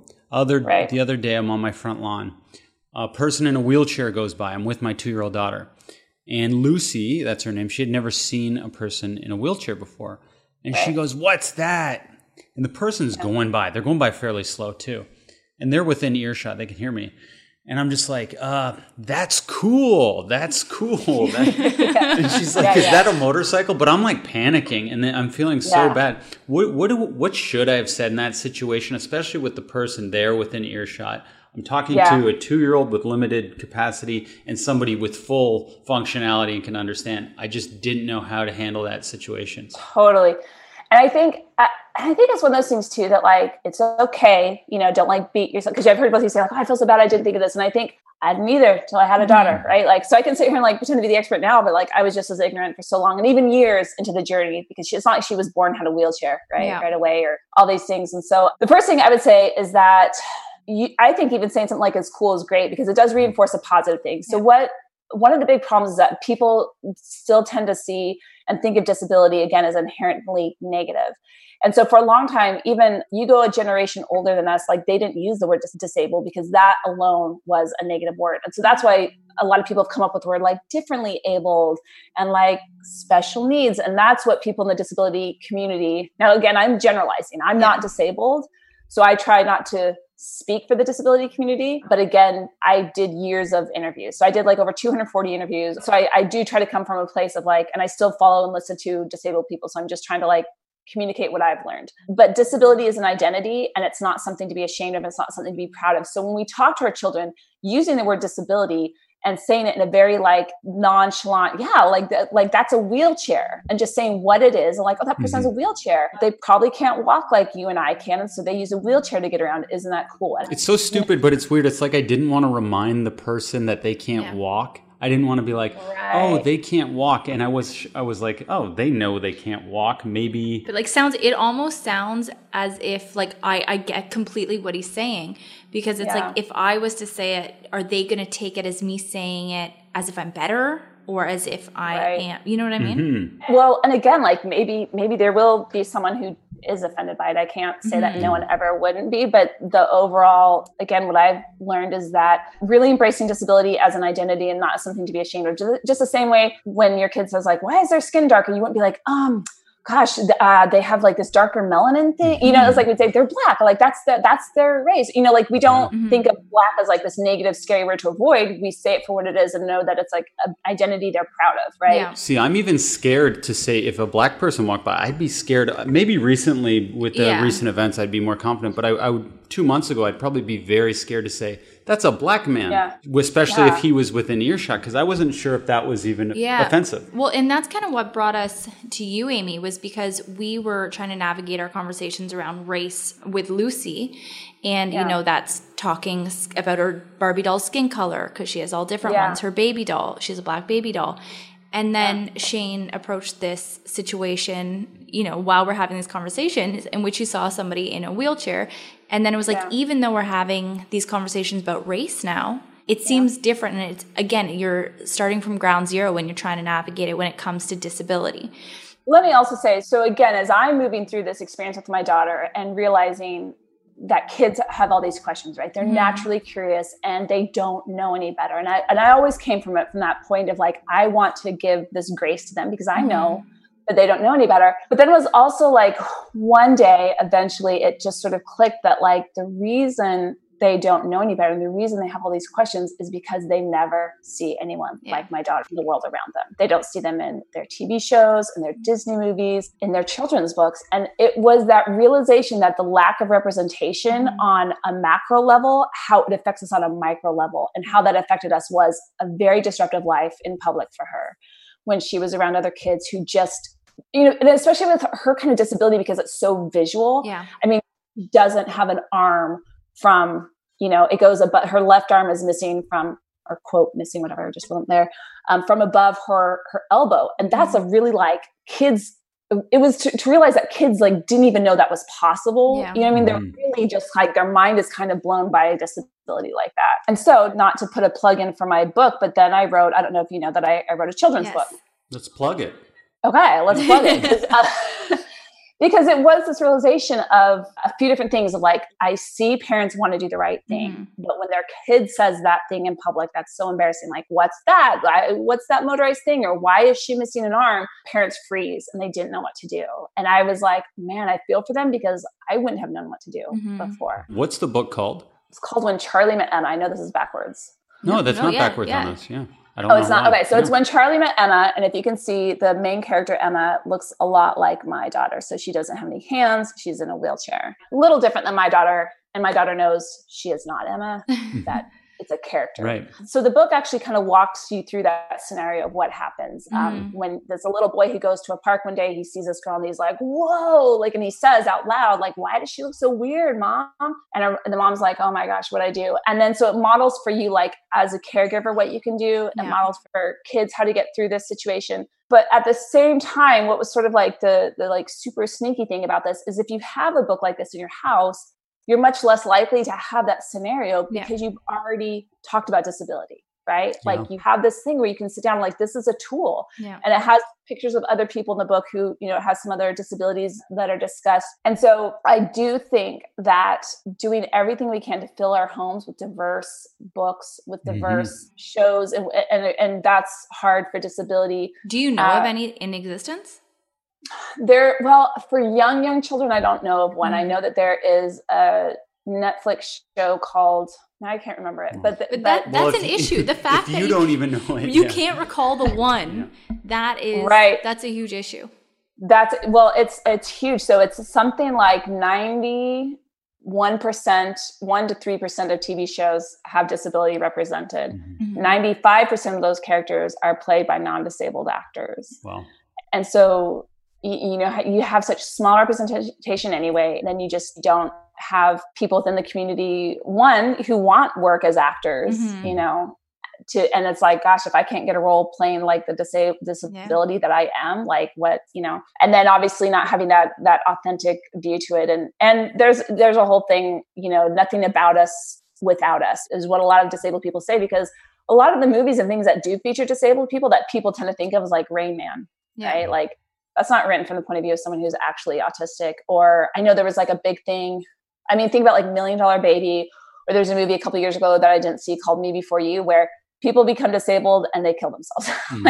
like it's suicide, you know, like that's what $1 Million Baby is. She becomes disabled and she's like, please kill me. Right. And then same with Me Before You is like, he's this disabled guy who falls in love with like his aide, and he's like, he kills himself. So she has to like chain her life to him. And it's so interesting when you think about like the message that sends. And then you have someone like, you know, Christopher Reeve, who was this actor who became disabled. He didn't want to die, you know, like he loved like how he still was embraced severely disabled. Like, right. And he went from like, to having so much autonomy to having very little, and yet still did so much with his life and still lived his life. So I think, you know, looking at those stories too, and what are they saying about disability and how are they presenting it, you know, it's really eye-opening. And it's interesting because your book is like, we were just stocking up on books that were more inclusive and had a variety of races, but we didn't even think to get a book that featured disabled people. And it's odd because that is actually something Lucy would come in contact with less and be more likely to put everyone in an awkward position by pointing out. So I think your book is so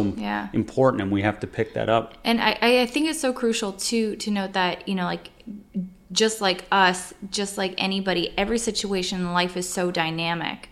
Right. And you were kind of touching on that before. And every person's not going to handle it the same way. Like we talk about the Black population. They're not a monolith. They don't like the same terms being used. There's going to be differences of opinion.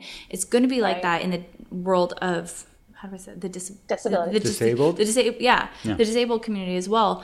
And again, so listeners, like if we fumble over things, we're sorry, but we are trying to get better as always. And Amy, I love that you have this book, and it is so fantastic. So I love that you model the behavior not only for kind of the parents, but also for the kids, because that is so important. And when you have dummies like Shane and I who who come across situations and we are well-meaning and we don't want to say something wrong, and we understand that disability doesn't necessarily mean a harder life, or it definitely doesn't mean less than. Trying to explain that to a kid, I didn't even understand that until hard. just now, actually. Yeah. So it is hard. And books like yours are so crucial. Representation is so crucial. So I just want to remind the listeners what your book is called, where they can get it, and where they can find you if they want more representation in their Instagram feeds. Awesome. Thank you. So my book is called When Charlie Met Emma. You can get it on barnesandnoble.com. Obviously Amazon. I know a lot of people are really pushing like your local indie bookstores right now. And so you can go to indiebound.com, and that will, at least in the US, I'm not sure about Canada, that puts you in touch with like a local bookstore to order it from. Awesome. And I don't know if you guys know this, I actually have a second book coming out in September. Congrats.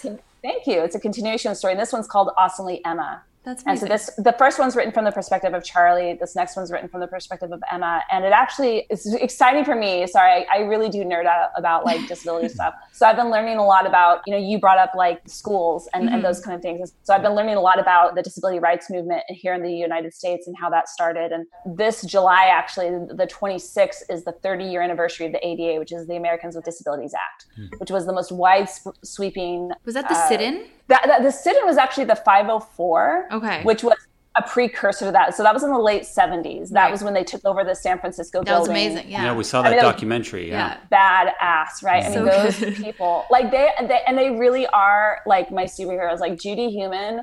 Oh my God, yeah. She's just like, she's 73 now, and she started doing this when she was like in her 20s. Because she can go to school. I have goosebumps thinking about that documentary. Yeah, it was so cool. It made me feel so powerful. Did you guys watch Crip Camp yet on Netflix? Yes. That's what we saw. Yeah. Okay. Oh, that's the documentary. Yes. Yeah. Okay. Because there's a different, shorter one that I linked to my stories the other day. So I went. That was specifically about 504. So the Crip Camp takes you through all that, and then eventually you get to the ADA. So I think about like this woman who like she started doing this, because she couldn't go to school. Yeah. She just like wasn't able to go to school, and then when she was, it was like for sure a second-rate, if not third-rate education. Absolutely. And a place to stick them for the day, basically. And she's just as smart as anyone. And to see that she was like, the ADA got passed like in her 40s, and she was doing that all these years. Like, I just, sometimes I'm like, man, people don't understand. And the thing is like, to think that like, I never had to think about that. Yeah. I never had to think that my daughter wouldn't be able to go to school. Well, it's funny. I had the ability to go to school, and I just never went. I just skipped all the time. Right. And then there's people like you. No. Yeah. No, I was the same place in high school for sure. But anyway, so it's that idea of like taking these things for granted too, and just not realizing like it didn't come because people are like, really good-hearted, Congress people looked around like, oh man, we should for sure make sure all of our kids can get educated equally. It came because a bunch of these like badass disabled people like demanded it for decades. So, but I was gonna say, so the cool thing, so my next book, Awesomely Emma, what makes me so excited is because I do focus a lot in that book about accessibility and the importance of that. And so I just think like, and it's so cool that it's like the 30-year anniversary of the ADA and how important that is. So no, that's amazing. Anyway, so that book will be coming out September 15th, and you can find it on the same platforms. Perfect. We'll be excited to get our hands on it because we definitely need that in our house. That is very awesome. And people can find you on Instagram. Yes, at This Little Miggy. This Little Miggy. So what's that name about? So Miggy, so my blog is This Little Miggy Stayed Home, and Miggy actually comes from my middle name, which is Manon, Mignon, as in filet. Ah, gotcha. But it means cute in French. But oui. My parents did not know that when they named me that. Okay. They didn't know that it meant cute. It was a friend of my mom in college was named Manon, and she liked the name. So. Very cool. Yeah. Very cool. Well, Amy, thank you so much for shedding some light on things that Shane and I definitely don't know enough about, talking about representation. And honestly, listeners, get your hands on this book. I can guarantee you don't have enough disabled representation in your bookshelves. So, Amy, thank you again, and we hope you enjoy the rest of your day. Thank you. Thanks, you guys. Absolutely. For talking to you. All Take right, care. have a good one. All right, so I'm so glad that we spoke to Amy, because I honestly, Shane, I would have been in the same position as you if I was thrown into dealing with that with Lucy. No, but I think Amy is great, and I want her book. I think that'd be so cute. Well, there's only one way to get it. Buy it. Buy it. So, Shane, we are now into the last portion of the show, which are listener questions. Do people like listener questions? I love listener questions. I'm going to say I love it. We do appreciate them, so please submit. It makes the show so much fun for us and gives us a chance to connect with you. First question. Do you find two babies strenuous for your relationship? Strenuous for the podcast here. Oh my God. We've got this thing oohing and on the entire time. But is it strenuous for the relationship? I would think it has to be. For our relationship, we have only been alone with the baby for 2 weeks. 8 days. No, we had a week at the beginning and a week just that passed. 4 days at the beginning. Oh, really? Yeah. Oh, wow, yeah. So 8 days in total. We've had your parents looking after her a lot, and we've had Nona living here. So I'm scared when we're actually left alone to our own devices with just 2 kids for a month. And especially, like, I haven't gone back to work yet. I go back to work next week. I think all hell is going to break loose. That's why I bring this puttering plan that you so adamantly want to fight. Well, like, anything I bring up, you want to fight me. You know? I don't. And that's such a negative way to look on. This is, I guess, fighting what you just said, but that's such a negative way to look on, you know, when it is back to just being us. I don't think all hell's going to break loose. Well, you had a negative view of puttering at first, too. Yeah, well, listen, I'm just saying, do I think it's going to be more stressful? Yes. Do I think that there's going to be a lot more crying around the house because we have one less set of hands I can get to a baby? Yes. But I think it's going to be fine. And honestly, like, it's not the kids themselves, it's everything that comes with it. So the extra mess, the extra feeding, the fact that I'm breastfeeding. That's why I'm saying the puttering thing is going to save the marriage. All right, well, let's do it. I didn't know that we were in such dire straits with the marriage, babe. I've been keeping it inside. All right, next question. How did you guys meet? Oh, we've answered this quite a bit. We met on a music video set. A music video set, and then rekindled via Tinder. Why are you guys so nervous to go out? So I am pretty vocal about the fact that I have lupus, which makes me immunocompromised, and it makes me high risk for COVID. So that, you know, it makes all of our decisions in this, you know, weird pandemic environment for us. But I think, like, if you're talking about, like, why don't we go out to socially distance with people, and why don't we, like, go out to restaurants and things like that if we're wearing masks and sanitizing? Honestly, it's hard for me to trust that many people when you're in an environment where there's more people than, you know, just the two of us or just our parents or something. It's like, if you're at a restaurant, my thinking is like, okay, I have to ensure that the people at this table before me didn't get sick and leave droplets, that it was cleaned properly, that the waiter is okay, that the person making my food is okay. And honestly, I think it would make me sick from worry just going out. But what about you? Like, what would make you, Shane, like, nervous about? Well, there's so many reasons. It's like there's a pandemic going on. Yeah. To me, it just seems so obvious. But to a lot of people, they're sick and tired and things have loosened up. But things can also tighten very quickly. And this all started with one person. Yes. And it can get out of control very quickly. And also, job security. If I'm going out all the time and eating, doing all these things that I would do normally, then I lose my job. Like, I'm trying to hold on to as much money as possible just so we have something to last us an extra month if something does really go terribly wrong. Well, in Australia, I had a few people on my Instagram account telling me, and they relaxed the rules before we did, and they are now back in only essential businesses. You're on curfew. It's crazy. We had Not So Mumsy on, and when this was months ago, yeah. and she was taking her kids to school, and I was like, oh wow, Australia really loosened up. Now they're back in it worse than we ever were. Yeah. So it's scary. Yeah, for those reasons, it's like, looking at other countries, it's a little bit like a time machine. You can either see what it's like a couple months ago for us or what it's going to be like in a couple months in the future, depending on where they're at or what stage in the game they're at. Yeah. It's pretty easy to see the writing on the wall because every country is its own ecosystem, and you can see what happens when these countries have let the rules go and people do go out to dinner and party and the kids go back to school. And I respect everyone's decision. Absolutely, yeah. But I got to be this way. Yeah, no, for us, this is what's working. And like, we're the oddballs out. The majority of our friends are doing distance hangs, going to restaurants, patios, whatnot. But for us, this is what we have to do to feel good about our safety. All right, what birth control are you guys using to make sure that you don't have another kid? Abstinence for now. Abstinence is 100% effective. It works incredibly, and my Catholic school teachers, I'm sure, would love to hear that. Really? They like marriage sex, though. Marriage sex, of course, but just promoting of abstinence. I know we do have some single listeners, but abstinence works, and after that, just playing it cool and popping out. We haven't popped out. Like, there's been no popping in. There's been no popping in, but I'm saying when there is popping in again. Okay, yeah. I am a fan of coitus interruptus. What's it called? Coitus interruptus. I'm a fan of coitus interruptus. Good term. Forgot about that one. All right. Favorite apps on your phone? Uber Eats is a good one. Uber Eats is the best one. Instacart is another great one. And we can't ignore Instagram. I mean, Instagram. Like, Instagram's like the Paul McCartney of apps. It's so good, you don't even want to say it.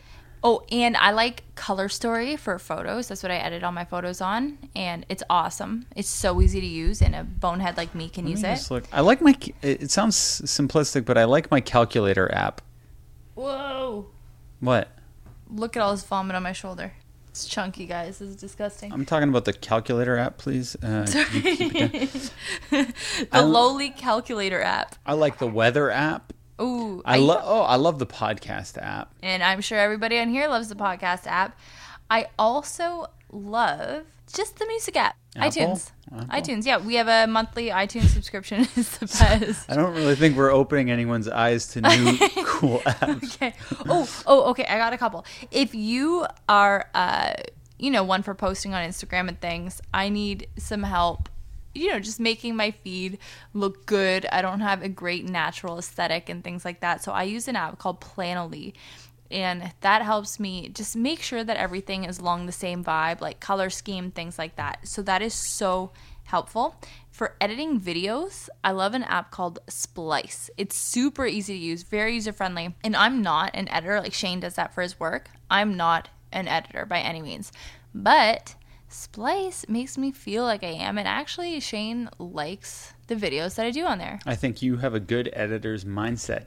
I have an app now that you just talked about. Let's Those two. This is an app for pizza. It's called the Domino's Pizza app. Now, once you get 6 pizzas, you get a free pizza. So every pizza gives you 10 points. 60 points gives you a free pie. And we have 50 of 60 points right now. That's exciting. So yeah, I really like it. It does save you money. If you eat pizza every week like we do anyway, you're not really going out of your way to get more pizza like the app wants you to do. I think it's a great app. I have 2 more. So there's an app called Unfold, and it's really good for making tidy looking stories. You can put pictures and videos and things in there. That's how I do all of our podcast promos. And lastly, Spacey. It just gives you space breaks and line breaks in your captions without having to do like the weird period thing and whatnot. And of course, Tinder. That's how we ended up meeting through. But no longer on the phones. It's not on the phones. Why? Well, because we deleted Tinder. Oh, I didn't even have Tinder. Yeah, but it's one of my favorite apps that I'm not using currently. But you never know. Let's see how this puttering thing works out. Yeah. Okay. So, is your current home your forever home, and any tips for surviving a renovation? So we haven't been through a renovation. My parents did when I was young, and we lived with my grandmother, my dad's mom, and that was really stressful for my mother and I think for their relationship because it was a tiny house. So I think just get out as much as you can, whether it's on your own or with the kids or as a family, and do as much as you can to get away from the chaos But we just said we don't leave the house during pandemics. No, but just for a renovation, getting out of the house can be going for a walk, going to play outside, like anything like that. But for us, I love the house that we're in, and I'd consider it a forever home. I'd be so happy not to leave here. Yeah, barring some lottery win or something like. Yeah. But for renovation, I would say make your room just like your safe space, like a utopia. So when you're in your room, you feel like you're kind of away from all the chaos, and you can kind of hide out there. We have a projector in our room, so sometimes, like, no matter how crazy it is down here or out of control, if we're in the room and have like a little bed fort, I feel like cozy and comfortable. Our room is a total fort. Yeah. We even have like funky disco lights in there. It's amazing. Yeah. So just as long as you have one room in the house that, like, if being very clean is your thing, have one room that's super clean that you can just go into and kind of be calm and not worry about the mess that's everywhere else in the house. Yeah, 100%. And the last question is not a question. It's just somebody named P. Henley saying, literally love listening to you and your husband. Keep it up. Such great content. P. Henley, thank you so much. P. Henley. Henley. Oh, like P. Don Henley. Oh, cool. Thanks, P. Henley. All right, so that's the episode. It is. We have some big guests coming up. We got the Skinny Confidential. Such a good one. We got Wells Adams, and we got a bunch of others. I don't even want to say. I'll get too excited. I might just explode. But if you like listening to the podcast, please do not hesitate to go rate us, leave us a comment. We really, really appreciate it. There's an algorithm. We need in the rhythm. If we're not in the rhythm, we're out of it, and then something really bad happens then. But thank you so much for listening to This Family Tree Podcast, episode 49.